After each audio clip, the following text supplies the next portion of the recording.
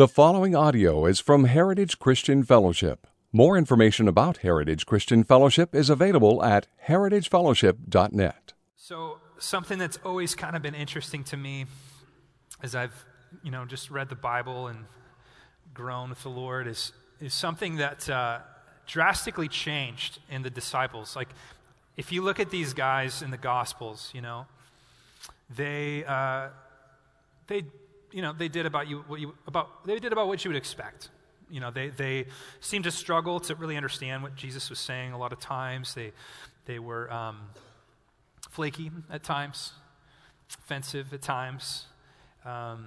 Jesus knew that they were going to ultimately be floundering when he went to the cross. He was very aware of this. He was trying to prep them for it. He was trying to prime the pump to get them prepared for the cross. And he even told them in Matthew 26:31, Jesus said to them, "You will all fall away because of me this night.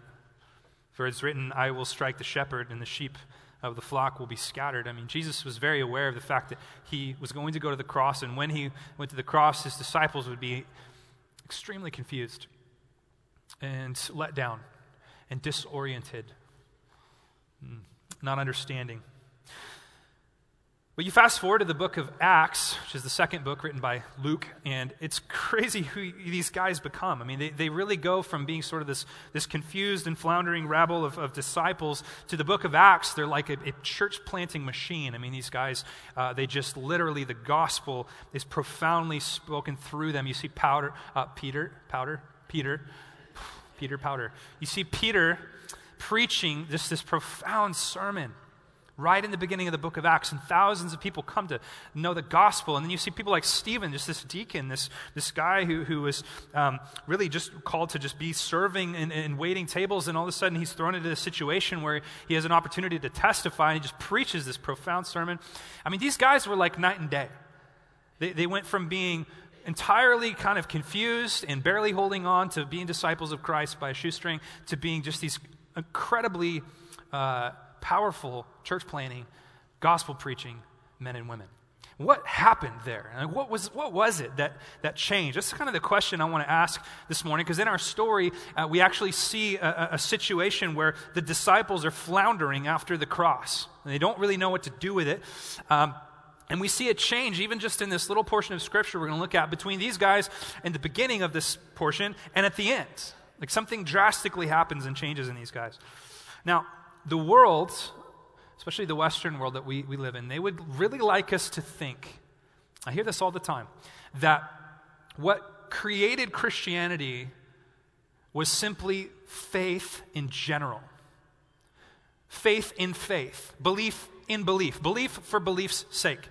Something that you probably will find as you engage, hopefully, with non-Christians, especially in our culture, is that they have no problem with faith. Like, faith is cool. Faith is great.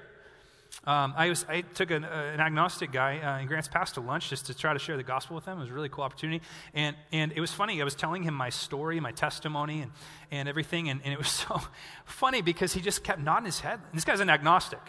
And he's like, that's just so cool, man. I'm just so glad that you have faith. Like, faith is awesome. Faith, faith, faith. And I'm like, this guy's an agnostic.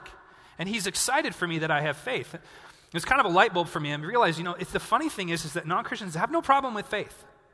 The problem they have is when you put your faith in an absolute, or when you say that your faith is actually in something, then it becomes offensive.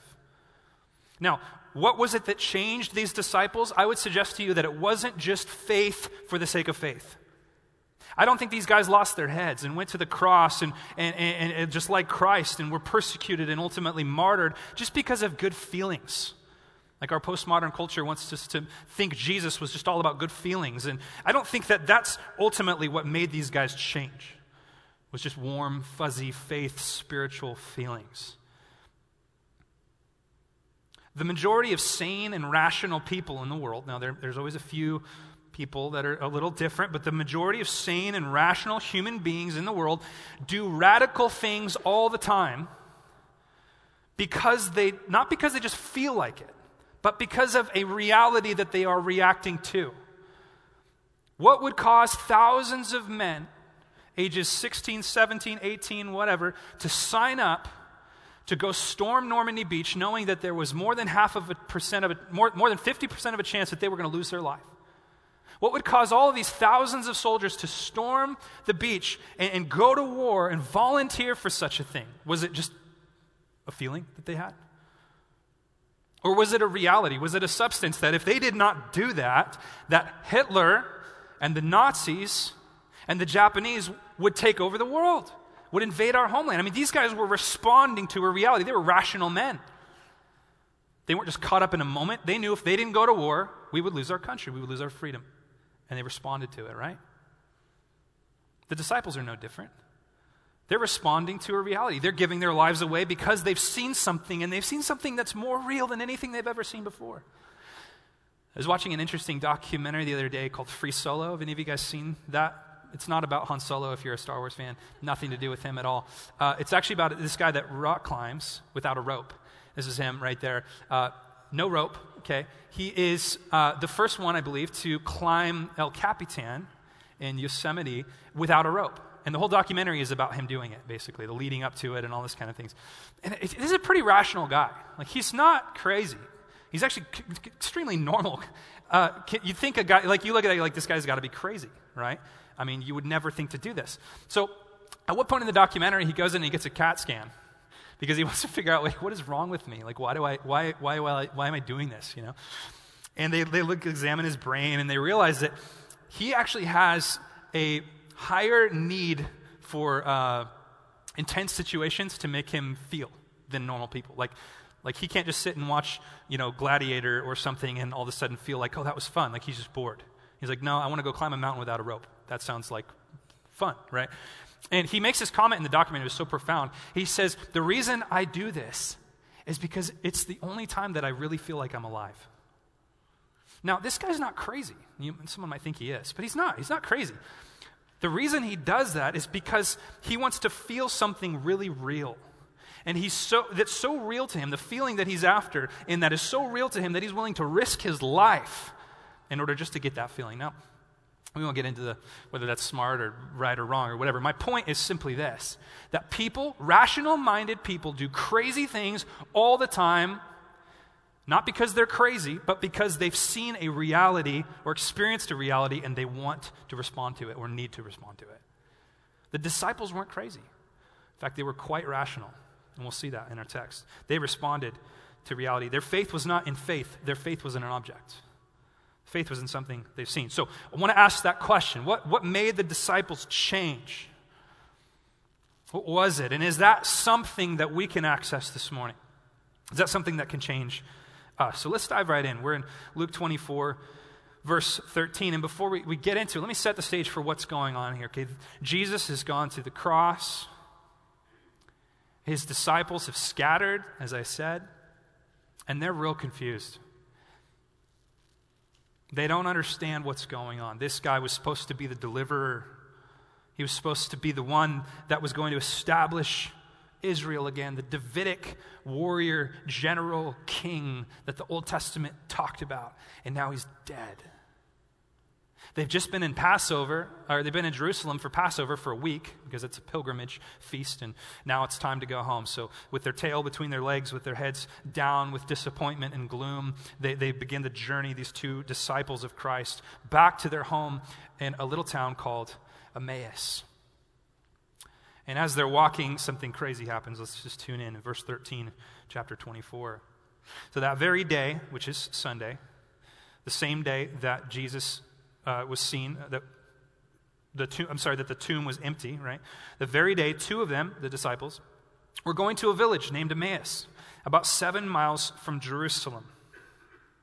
And they were talking with each other about all these things that had happened. Now, what are all these things that had happened? Let me just get you up to speed. It wasn't just the cross. I mean, the events that they just came out of were intense.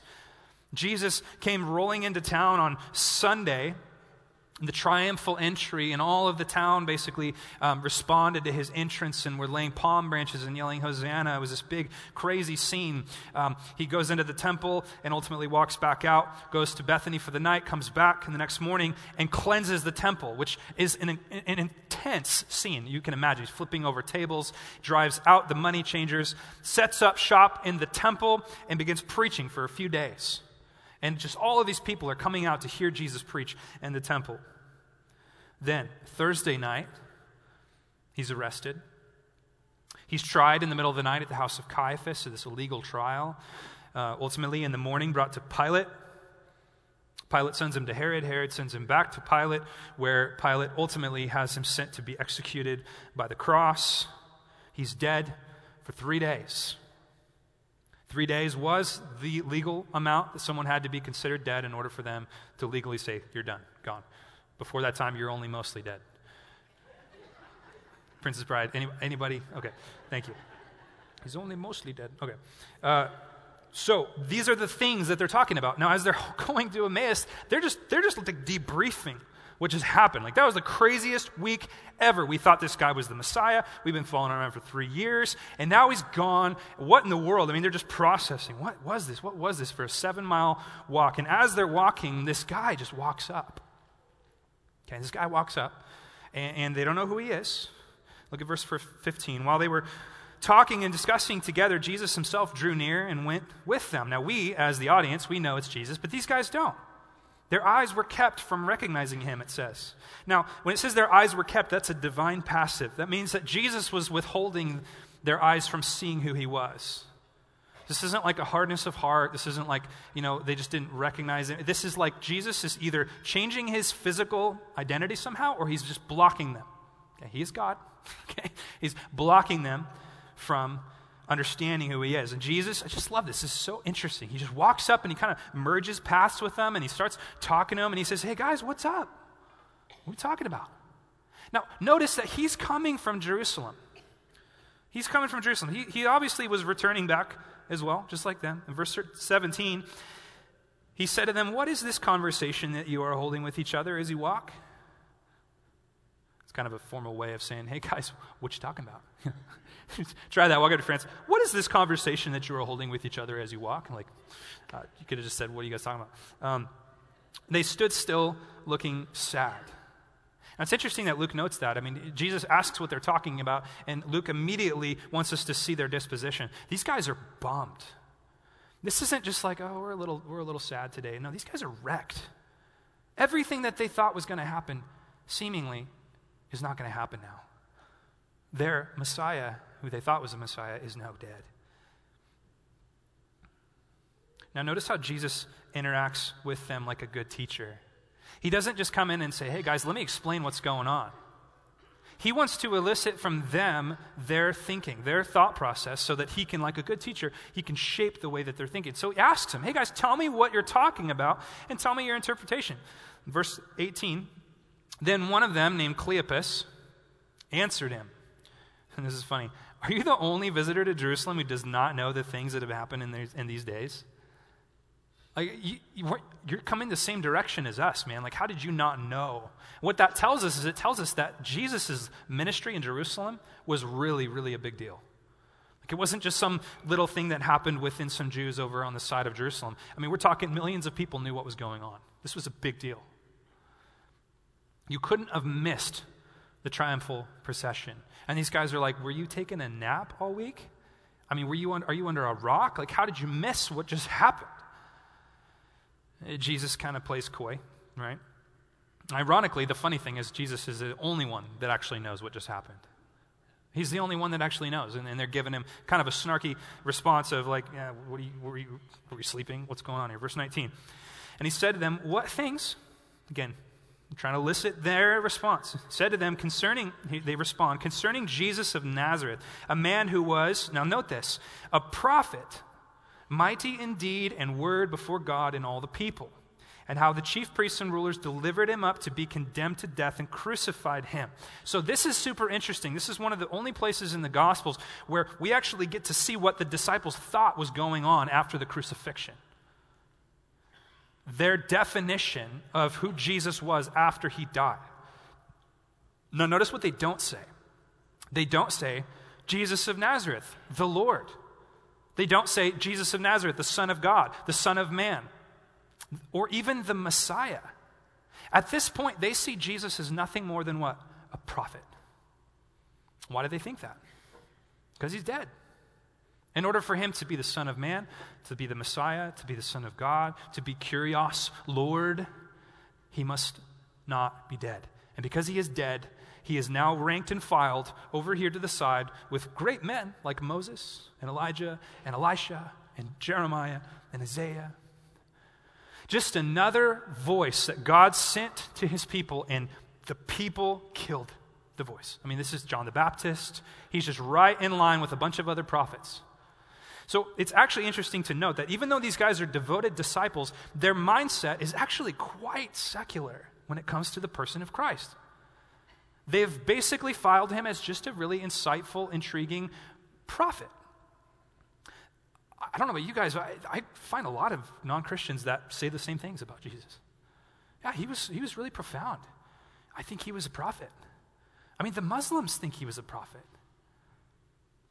I mean, universalism says that, Jesus was one of many of the expressions of God and in his voice. And you'll have no problem finding somebody in this culture that says Jesus was a good man or a prophet. Okay, this is a very secular mindset. Even Josephus, the first century Jewish historian, who was not a Christian, by the way, this is what he said about Jesus. He said he was a wise man and a worker of remarkable feats. Being impressed by Jesus does not make you a Christian. You'll find people that are impressed, and it's really tricky when you're evangelizing because you're trying to tell someone that Jesus is the only way, and they're like, yeah, Jesus is awesome. Like, no, you don't understand. He's not just a prophet. There's something more happening here. But if he's dead, then he's not Messiah. That's the reality, okay?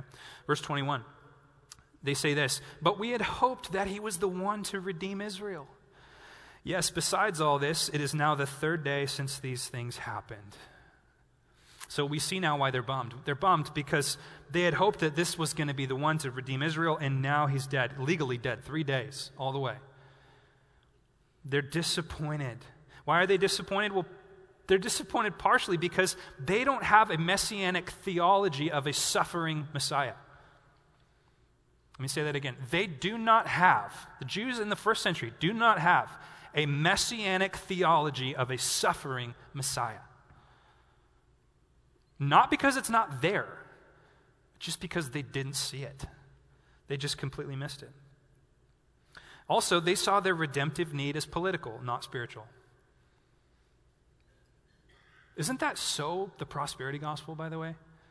I mean, people miss the gospel all the time because they think Jesus exists to give them a better car, to give them health, wealth, and prosperity.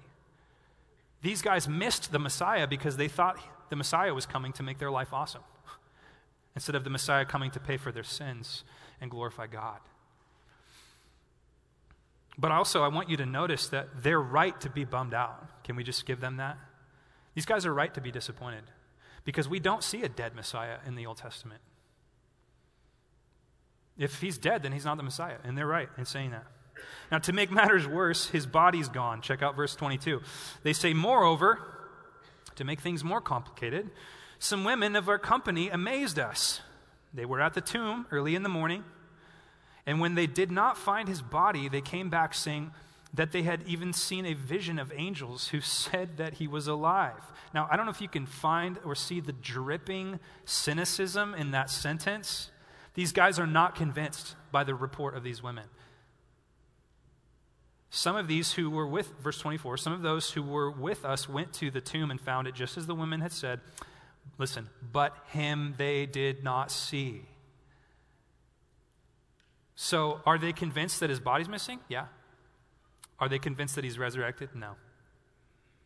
Who cares if his body's missing? That doesn't mean anything. What matters is, did we see him? Now, what I want you to see here is that these are completely rational men. I'm assuming they're men. I don't know. One of them is at least a man. But these two on the road to Emmaus, they're completely rational. They're level-headed. Being skeptical is part of being rational. I mean, you got to think through this stuff. And these guys are not wrong to be skeptical. Yeah, some of the women kind of said that his body was missing, and then an angel showed up, and I don't know. We'll see. Jury's still out.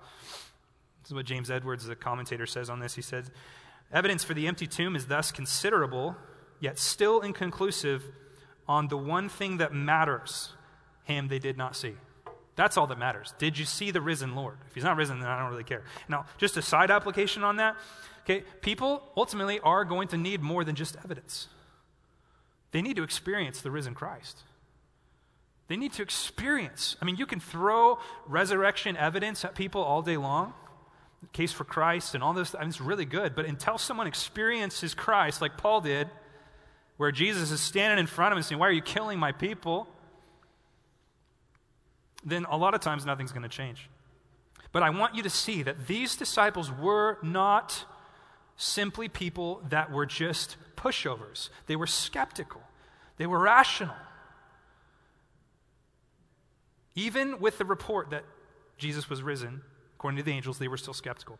In verse 25, now this is where it gets really cool, okay? He said to them, this is Jesus responding, he says, "Oh, foolish ones." The Greek in that is really, it's like a dullness. You're dull. Like you're missing the ability to hear something here. And then he calls them slow of heart to believe all that the prophets have spoken. Now, he doesn't accuse them of being slow to believe the report of the women. You notice that? He doesn't say, "You guys are so thick. Just believe what these women told you." No, he doesn't say that at all. He says, "You are slow to believe" what? All that the scriptures, the prophets have spoken. God already told you this was going to happen. In the Bible, you just completely missed it. Why did you miss it? Because you're dull of hearing, because you're slow of heart. Now, there is this ability in human beings, I don't know if you have experienced this, but to learn how to tune out frequencies. Have you ever, I've learned how to do that with my kids, and it's kind of a problem. Like my wife will be like, "Hey, do you not hear this right now?" I'm like, "Huh?" I'm sorry, what? You know, like I've gotten really good at it, and it's a problem, especially when you're in a restaurant and people are looking at you like, "Dude, get your kids under control." And you're like, "What's going on? I don't know what. I'm just eating my omelet." You know, like you can tune out things over time. And in reality, it wasn't that the suffering Messiah wasn't in the scriptures. It's that these guys got so good at tuning it out. I don't know that they were intentionally tuning it out. Here's what I think. They were so tuned in to the idea of a governmental, general, political, Davidic Messiah that they couldn't see the blatant, obvious scriptures that said there was a suffering Messiah as well. Or maybe they're just different guys. Isaiah 53, come on. "By his stripes we are healed, like a lamb led to the slaughter." I mean, you can't admit Genesis 3, the serpent would bruise the heel of the one who would crush. How do you miss a suffering servant? Well, they did. They just tuned it out. It wasn't there. It wasn't in their theology at all. Completely missed it. And Jesus' accusation is not, "Oh, you guys, you just can't believe these women." His thing is, you didn't read the Bible. And if you read it completely tuning out the truth. That's his thing. He says that they are slow of heart. Not slow of head, not slow of mind, not slow of reason, slow of heart. It's not that they're incapable. It's not that they're not educated enough. Their heart is not willing to see the truth. That's the reality. Their heart is slow to hear. That's why Paul in Ephesians, he prays for the Ephesians. He says, "I do not cease to give thanks for you, remembering you in my prayers, that the God of our Lord Jesus Christ, the Father of glory, may give you the spirit of wisdom and revelation and the knowledge of him." Listen to this. "Having the eyes of your hearts enlightened." I like Boya, he calls it cardioptics. It's the eyes of your heart. It's just a way of seeing that's beyond the physical. Jesus says you need to see with your heart. You need to see with your heart. And Paul prays that for the Ephesians. 26. And here's Jesus' response still. He says, "Was it not necessary?" Note that word necessary. We're going to come back to that. "Was it not necessary that the Christ, Messiah, should suffer these things and enter into his glory? And beginning with Moses," now this is so cool. "Beginning with Moses and all the prophets." In case you're wondering, that's the whole Old Testament. Moses is the first 5 books, all the prophets, everything after. He's from all of the Old Testament, he interpreted to them in all the scriptures the things concerning himself. So Jesus, and they still don't know who he is. He goes, "Hey, you guys, you're super dull. Let me tell you what you've been missing for hundreds of years." And then he starts in Genesis. And he begins to exposit the thread of the suffering servant all the way through the Old Testament. We'll come back to that in a minute. It's phenomenal. It's phenomenal. The word interpreted there, says Moses and all the prophets, he interpreted to them. We get our word hermeneutics from that. It's the science of interpretation. We do hermeneutics as Christians, which is to have a certain way of studying the Bible and seeing Christ in it, because Jesus did hermeneutics. Oh, Sam, that's dry, that's seminary. No.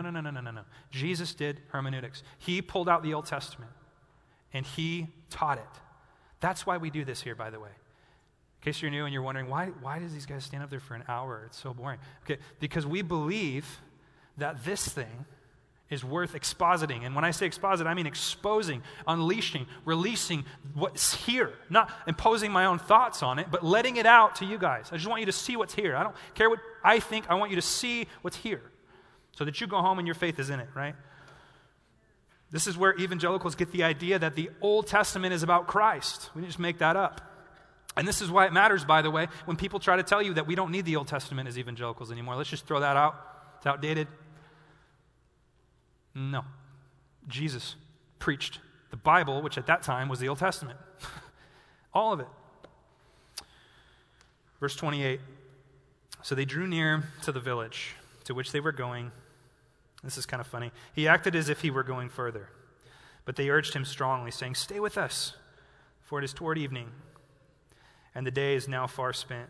So he went in to stay with them. So Jesus is he's fooling with them a little bit. He's like, "Well, see you guys later. I'm going on to the next town. It's almost dark." And they're like, "Hey, just come have dinner with us. Come have a meal." He obliges. And when he was at the table with them, he took the bread and blessed it and broke it and gave it to them. Now that's really weird, by the way, because this is not Jesus' house. And they don't know that this is Jesus. This is just some dude, some hitchhiker, some guy that they picked up and brought him home for dinner. He walks up, opens their fridge, grabs the omelet, and the eggs and starts making an omelet.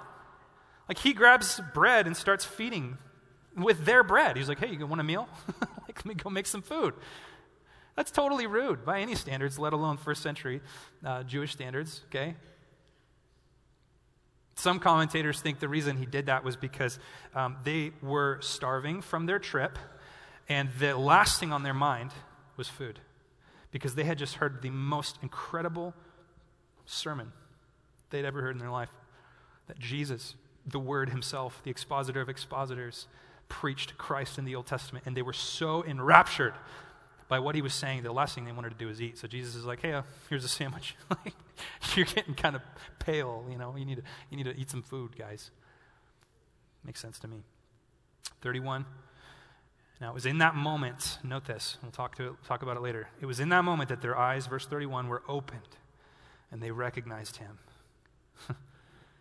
And immediately, he vanished from their sight. That's just so Jesus, isn't it? It's like, "It's me, later." It's like, that's so boss. They said to each other, but did people say boss? Is that not, I haven't never said that word before. I don't know why it just came out. It's so boss. They said to each other, and this is cool, "Did not our hearts burn within us while he talked to us on the road, while he opened to us the scriptures?" And wasn't it incredible when he was preaching? It was just like our hearts were burning. Now notice this. The same hearts that Jesus just said were dull are now on fire. Isn't it the driest tinder that burns the brightest? I mean, these guys were just so dull. And then now the scripture hits it and they're on fire. Their hearts are burning. Now, I wanted you to know earlier that it's dark. Okay, they just barely got there before dark. And what's the first thing they do? Verse 33. They rose that same hour and returned to Jerusalem, 7 miles back in the dark. You just don't do that.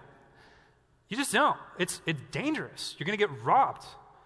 These guys should wait till the next day. They can't wait till the next day. Why? Because they've just seen the risen Lord. And they got to get back to Jerusalem and tell these guys. So they probably sprint, pick up their robes and sprint. Forget the danger. We're going to go proclaim this truth. And they found the 11 and those who were with them gathered together, saying, "The Lord has risen indeed and has appeared to Simon." Then they told what had happened on the road and how he was known to them in the breaking of the bread. What a story to tell. These guys are absolutely willing to do whatever it takes to proclaim what they've just seen. Now, Isn't that a cool story, by the way? I mean, it's a true story. It's incredible. It's only in Luke. I think it's one of the coolest accounts of the resurrection. Now, we asked the question in the beginning, so what do we do with this? So what was it in this story that made these disciples flip from being these dry, dead-hearted, dull-minded, floundering, bummed, sad disciples who were going home with their tail between their legs to becoming these evangelists that are running back to Jerusalem to proclaim the news of the risen Lord? Like, what changed in that moment? What was it? What was the catalyst that catapulted these guys into a passionate state of belief? Now, I would suggest to you guys 4 things. Okay, 4 things, and we're going to look back at a couple points in this story, and I want you just to see 4 things, 4 activating catalysts in this story that really changed these guys, that made them into evangelists. The first one is this, if you want to jot them down. The first one is the activating power of the Scriptures. And that's probably the most obvious one in the text, but let's take a look at it. The activating power of the Scriptures. What did they say after Jesus exposits the entire Old Testament? They say, "Did not our hearts burn within us when he opened the Scripture?" The Scriptures have the power to save. Now, I want you to notice this. Jesus did not want their roots to be grounded in their experience, although that is important. He wanted these guys to be sent off knowing that he went to the cross and was resurrected because the Scripture said that he would. It's the Bible. It's awesome. No, I'm like, press through it, Sam. Don't get distracted. He wants these guys to be rooted in the Scriptures, not in their experience. Does that make sense? He says, I want you to see that the fact that Jesus died and rose was something God knew from before time. Something that God had planned. And your roots need to be in this truth of my word. How many people have come to know Christ because of nothing more than the simplicity of God's word? The simplicity of God's word.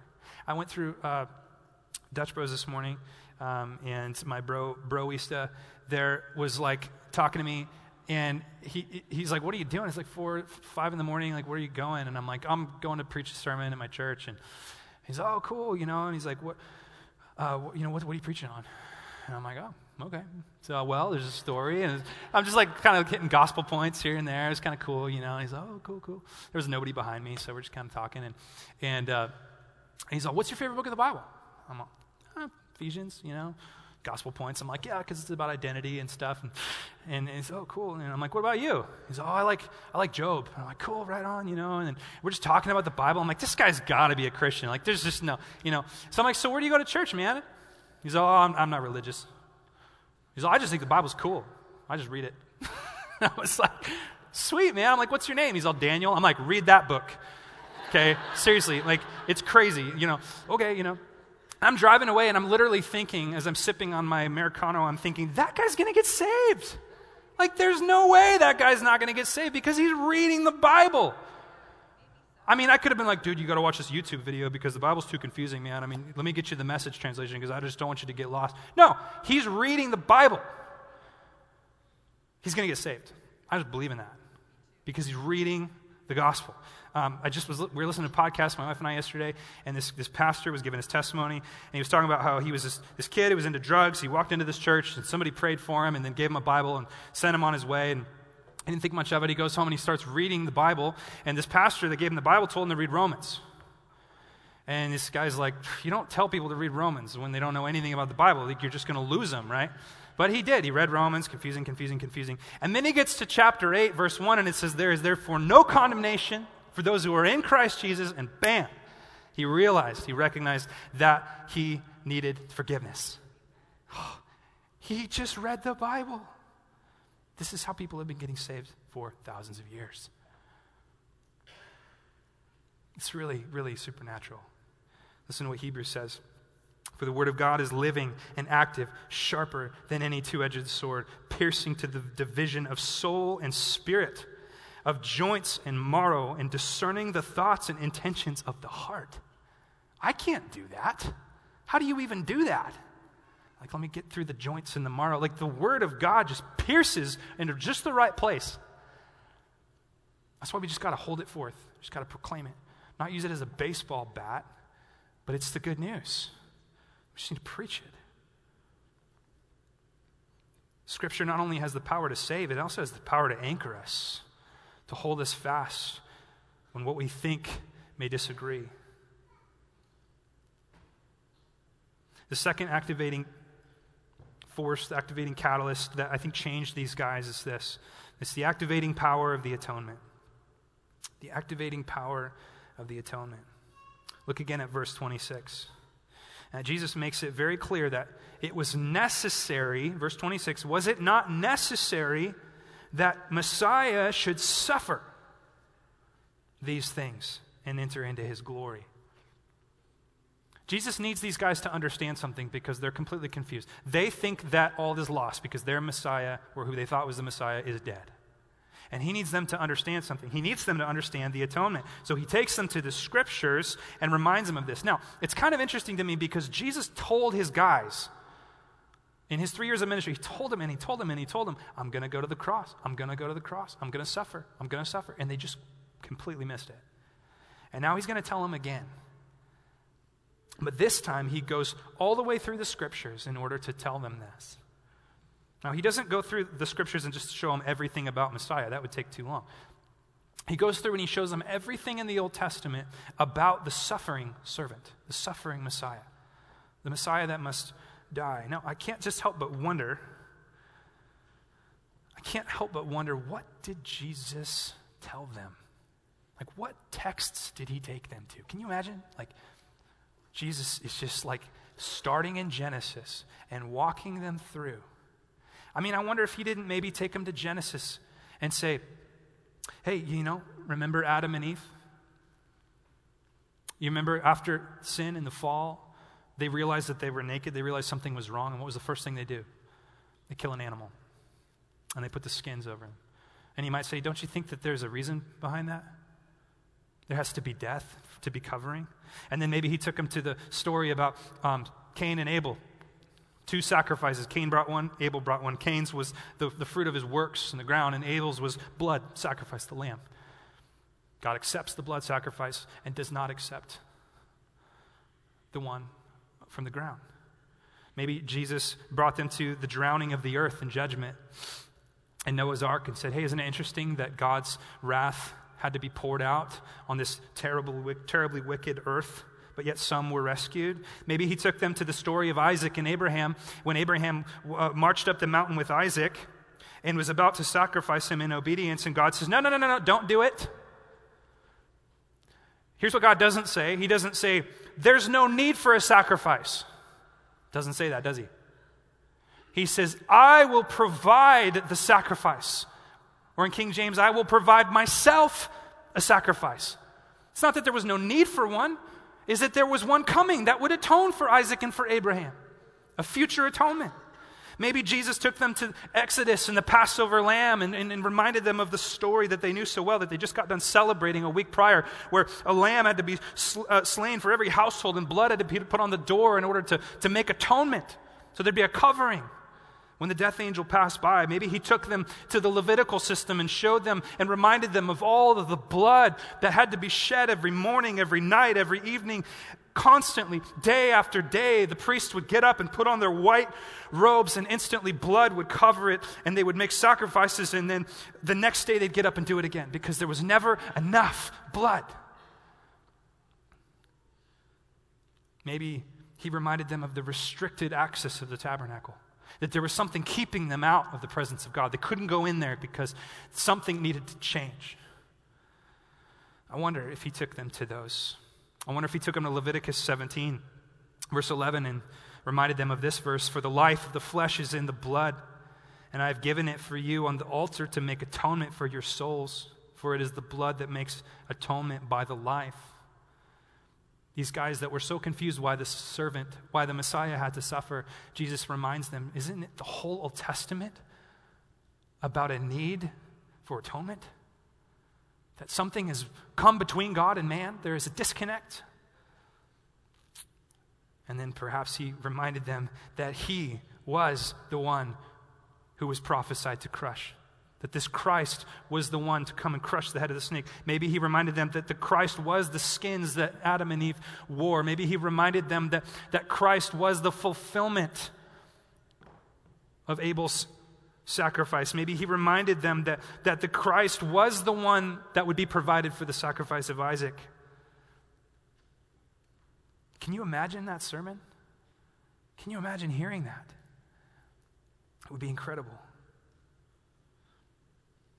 It's said in Hebrews, for since the law has but a shadow of the good things to come, Hebrews 10, instead of the true form of these realities, it can never, by the same sacrifices that are continually offered every year, make perfect those who draw near. This is what the author of Hebrews is saying. He's saying, death after death after death, blood after blood after blood, it was never enough. There is not enough lambs in all of the creation or all of eternity to satisfy the need for God's perfect wrath and justice poured out on the sins of this world. But the author of Hebrews goes in verse 10 and says, by that we will have been sanctified through the offering of the body of Jesus Christ, listen, once for all. Once for all. One lamb.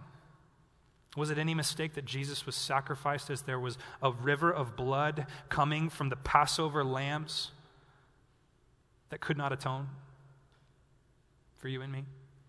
Jesus was the Passover lamb. He was the Passover lamb. He reminded them in John 5, he reminded the Pharisees, he said, you search the scriptures because you think that in them you have eternal life, and it is they that bear witness about me. Yet you refuse to come to me that you may have life. The point of Jesus' sermon to these guys is that all of the Old Testament is about me, he would say. And it's about my satisfaction with my blood to atone for your sins. It's remarkable. This activated something in these men. Not only did the scriptures activate something, but this reality that Jesus was the atoning sacrifice, it activated something in them. And they were never the same. The third thing that is activated in this is the power of the resurrection. Not only are these guys changed because of the scriptures and because of the fulfillment of the atonement in Christ, but they're also changed by the power of the resurrection. Like I said already, these guys understand that if their Messiah is dead, he's no good to them. If he's dead, he's not the Messiah. But the good news is he's not. He's standing right before him. Let me ask you guys, what would happen if Jesus didn't rise from the dead? You ever thought about that? I mean, we talk about the resurrection all the time as Christians. It's really important. Why is it important? What if it wasn't there? What if it didn't happen? Paul actually answers that question. In 1 Corinthians 15:12. Why don't you flip over there real quick?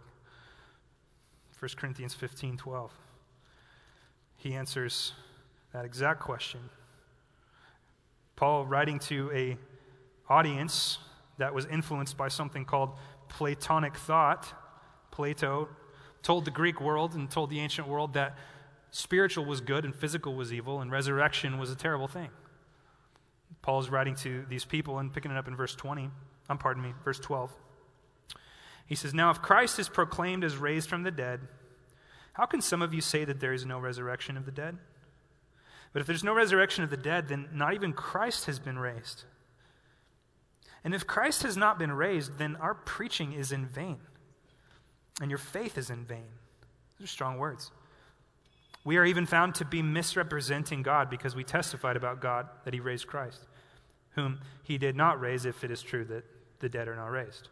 For if the dead are not raised, listen, not even Christ has been raised. And if Christ has not been raised, your faith is futile, and you are still in your sins. Why is it futile? Because faith that is not in a substance is nothing. You can have good faith feelings all the way to hell. Your faith has to be in something. If you are straddling a cliff and you say, I am just anchored in with faith, You will fall to your death. At the end of the day, you have to tether yourself to a reality. And Paul is saying, if Jesus did not rise from the dead, then our faith is in vain. We, above all, are to be pitied. We wasted our life. We as Christians bank all of our life on the resurrection. Because the resurrection proves that Jesus was who he said that he was. It proves that he can do what he said that he would do. And right now, maybe when things are going good in your life, maybe that doesn't feel like a big deal. But when things start getting hard, you want to know that Jesus can deliver on what he said he would do. And the resurrection proves that he has the power to overcome not only sin, but death. Because he did it. Because he's not in the grave. Because he's not on the earth. He's in heaven, on the throne, in the midst of his churches, Revelation tells us. Fighting for you, fighting for me. This is good news. The resurrection is extremely important, not only because it means that Jesus was who he said he was, but for another reason. Now, let me just say, don't let me lose you here, okay? This is really interesting, actually. In Leviticus 23, there's this really interesting thing called the Feast of First Fruits. The Feast of First Fruits. And basically, you had the Sabbath week, and then the first day of the next week, which would have been Resurrection Sunday, they would celebrate a smaller, less kind of boisterous feast called the Feast of First Fruits. And what they would do, because it was spring and things were starting to bud and fruit was starting to come, they would go and they would bring in the sheaves of these first fruits and they would give the Lord his first fruit sacrifice. And they would examine that fruit. And the level that fruit was good was a sign of what the harvest was going to look like in 50 days at Pentecost. Isn't that cool? Okay? So really good sheaves at first fruits, you know the harvest is going to be good. Now, Paul knows that, and he says, continue reading in 1 Corinthians 15. Look at verse 20. In regards to the resurrection, hold all that in your head. I know it's a lot, but just hold on to it. Verse 20. But in fact, Christ has been raised from the dead, the what? Say it, the what? He is the first fruits of those who have fallen asleep. For as by a man came death, by a man has come also the resurrection of the dead. For as in Adam all die, so also in Christ shall all be made alive. But each in his own order, Christ the first fruits, then at his coming those who belong to Christ. This is so cool. Because what this means is that Jesus in his resurrection was a symbol of what you and I will do as well. That the harvest to come is going to be bountiful because Jesus' resurrection was so fruitful. He was the first to be resurrected, and we will follow in his footsteps. Now, just a side note, 50 days after first fruits was another feast. It was called the Feast of Weeks, or Pentecost, which just so happened to be the feast to celebrate the harvest. How incredible is it that Jesus, the first fruits, was resurrected on the Feast of First Fruits, and 50 days later, thousands of people came to Christ through the gospel because the Holy Spirit was poured out at the Feast of Pentecost. Is that any accident? I think not. I think not. The resurrection matters because it is the sign of the quality and the magnitude of the crop to come. Because he lives, we will live too. Because he has conquered death, we will conquer death too. Because he has ascended to the Father, we will ascend to the Father too. I love how Hebrews says 12:1 and 2. It says, Jesus is the founder and perfecter, not of our faith. That's poorly translated. He is the author and perfecter of faith. He was the first one to run the race perfectly, and because he ran his race perfectly, we follow in his footsteps. This is why the resurrection matters. Because it's not enough to just have your sins forgiven. That's dealing with your past. What about your future? Jesus in the gospel is not just dealing with your past, it's dealing with your present and it's dealing with your future. I am forgiven and I have a future and a hope because Christ was resurrected, because Christ conquered death. I will conquer death too. I will fall in his footsteps. He is the champion of faith.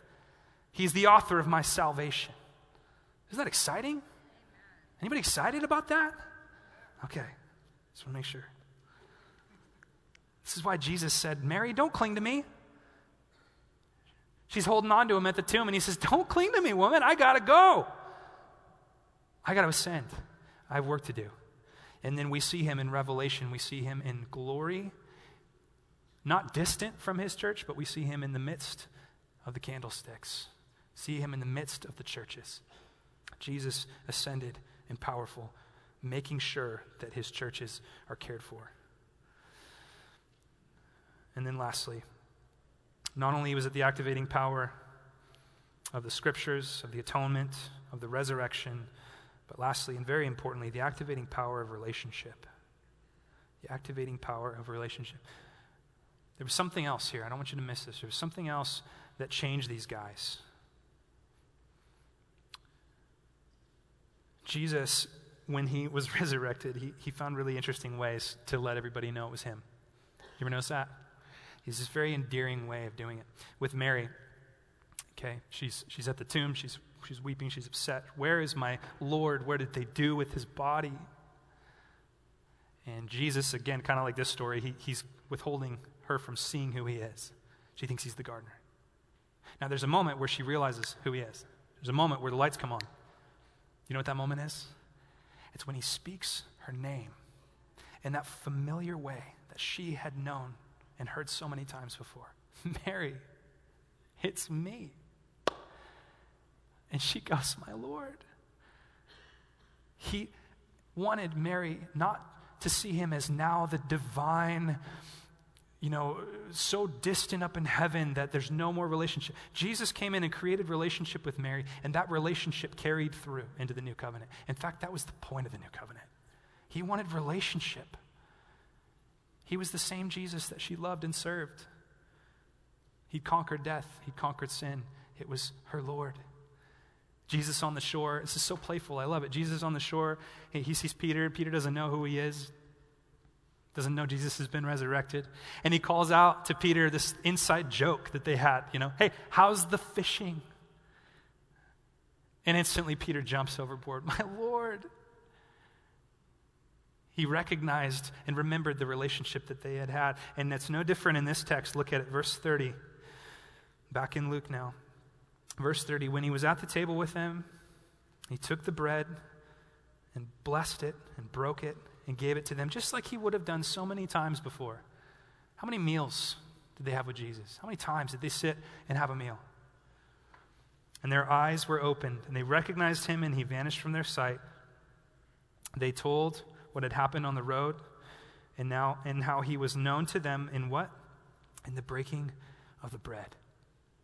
It was in this relationship.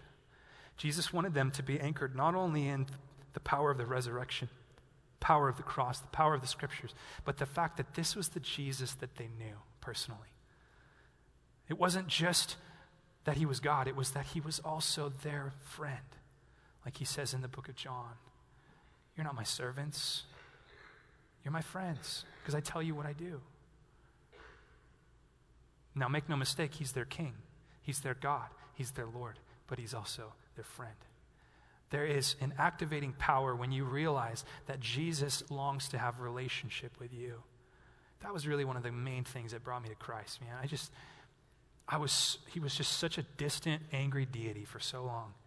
And when he called my name, I realized that he wanted to be not only my God, but also my friend. That he just wanted to have a relationship with me. He wanted me to trust him, to bring my stuff to him. There's an anchoring in that. Hebrews 6:19 is one of the coolest verses. It says, we have this as a sure and steadfast anchor of the soul. I like that. Anchor of the soul. What is it? A hope that enters into the inner place behind the curtain. It's talking about Christ. He's our anchor because he went into the place of relationship, the place where before the cross we couldn't go. And that anchors us to him. I can't tell you how many times I have strayed away from the Lord or ignored the Lord for seasons. And you know what brings me back? I miss him. You ever have that? You're just running from God. You're hiding from him. You're distracted. You're filling your life with everything you could possibly fill. The TV's on so much. Everything else is on. And you hit this point where you just realize the world is so unsatisfying. And you remember, I miss the Lord. I just miss him. That is the new covenant. It's the new covenant. We have a relationship. Our anchor goes behind the veil. That's really cool. I had that experience with my wife. We just got away for a few days, and it's not that I ever forgot, but you just are reminded, man, I just like her so much. I just like her so much. And whenever I pray, whenever I'm with the Lord, I just think, man, I just like you, Lord. You're just good. He's good. What was it on the road to Emmaus? What was the Emmaus moment for these guys? It wasn't just faith in faith. It was faith in their Lord. The substance of the cross and the resurrection and the fact that the scriptures had foretold this and that this was their Lord. They knew him. They walked with him. They talked with him. They put their hands in the holes. He was a reality to them. He was such a reality to them that he affected a world-changing thing called the church because they believed it. It was real. It was a real thing. I would invite you guys to press into these realities. And I believe to the degree that you press into these realities is the degree that you will have an Emmaus Road moment in your life, and hopefully many to come. Because I don't know about you, I just feel like these guys so often. I'm just floundering, I'm down, I don't know what's going on, and Jesus comes to me like he did these guys. He comes into their walk, he steps into their stuff, and he patiently and kindly reminds them of who he is and what the scriptures say. And they walk out of there ready and on fire to go share the gospel. Isn't that cool? Let's stand together, guys.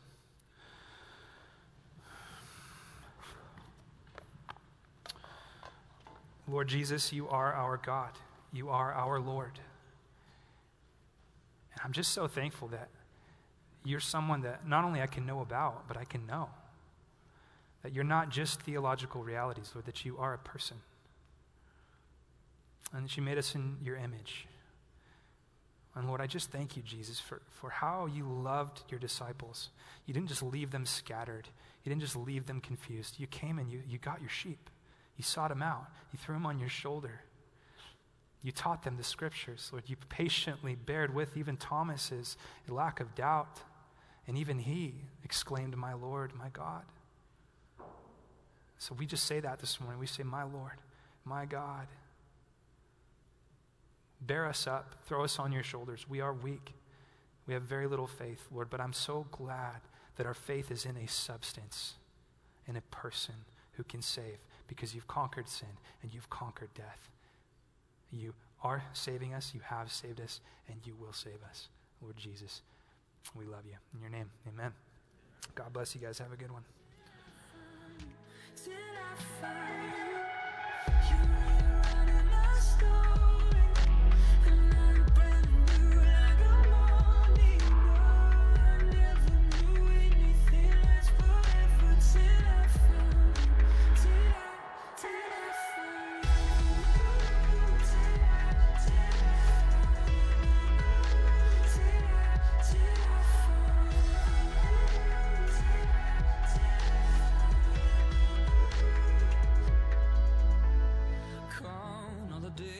Chasing after what won't last.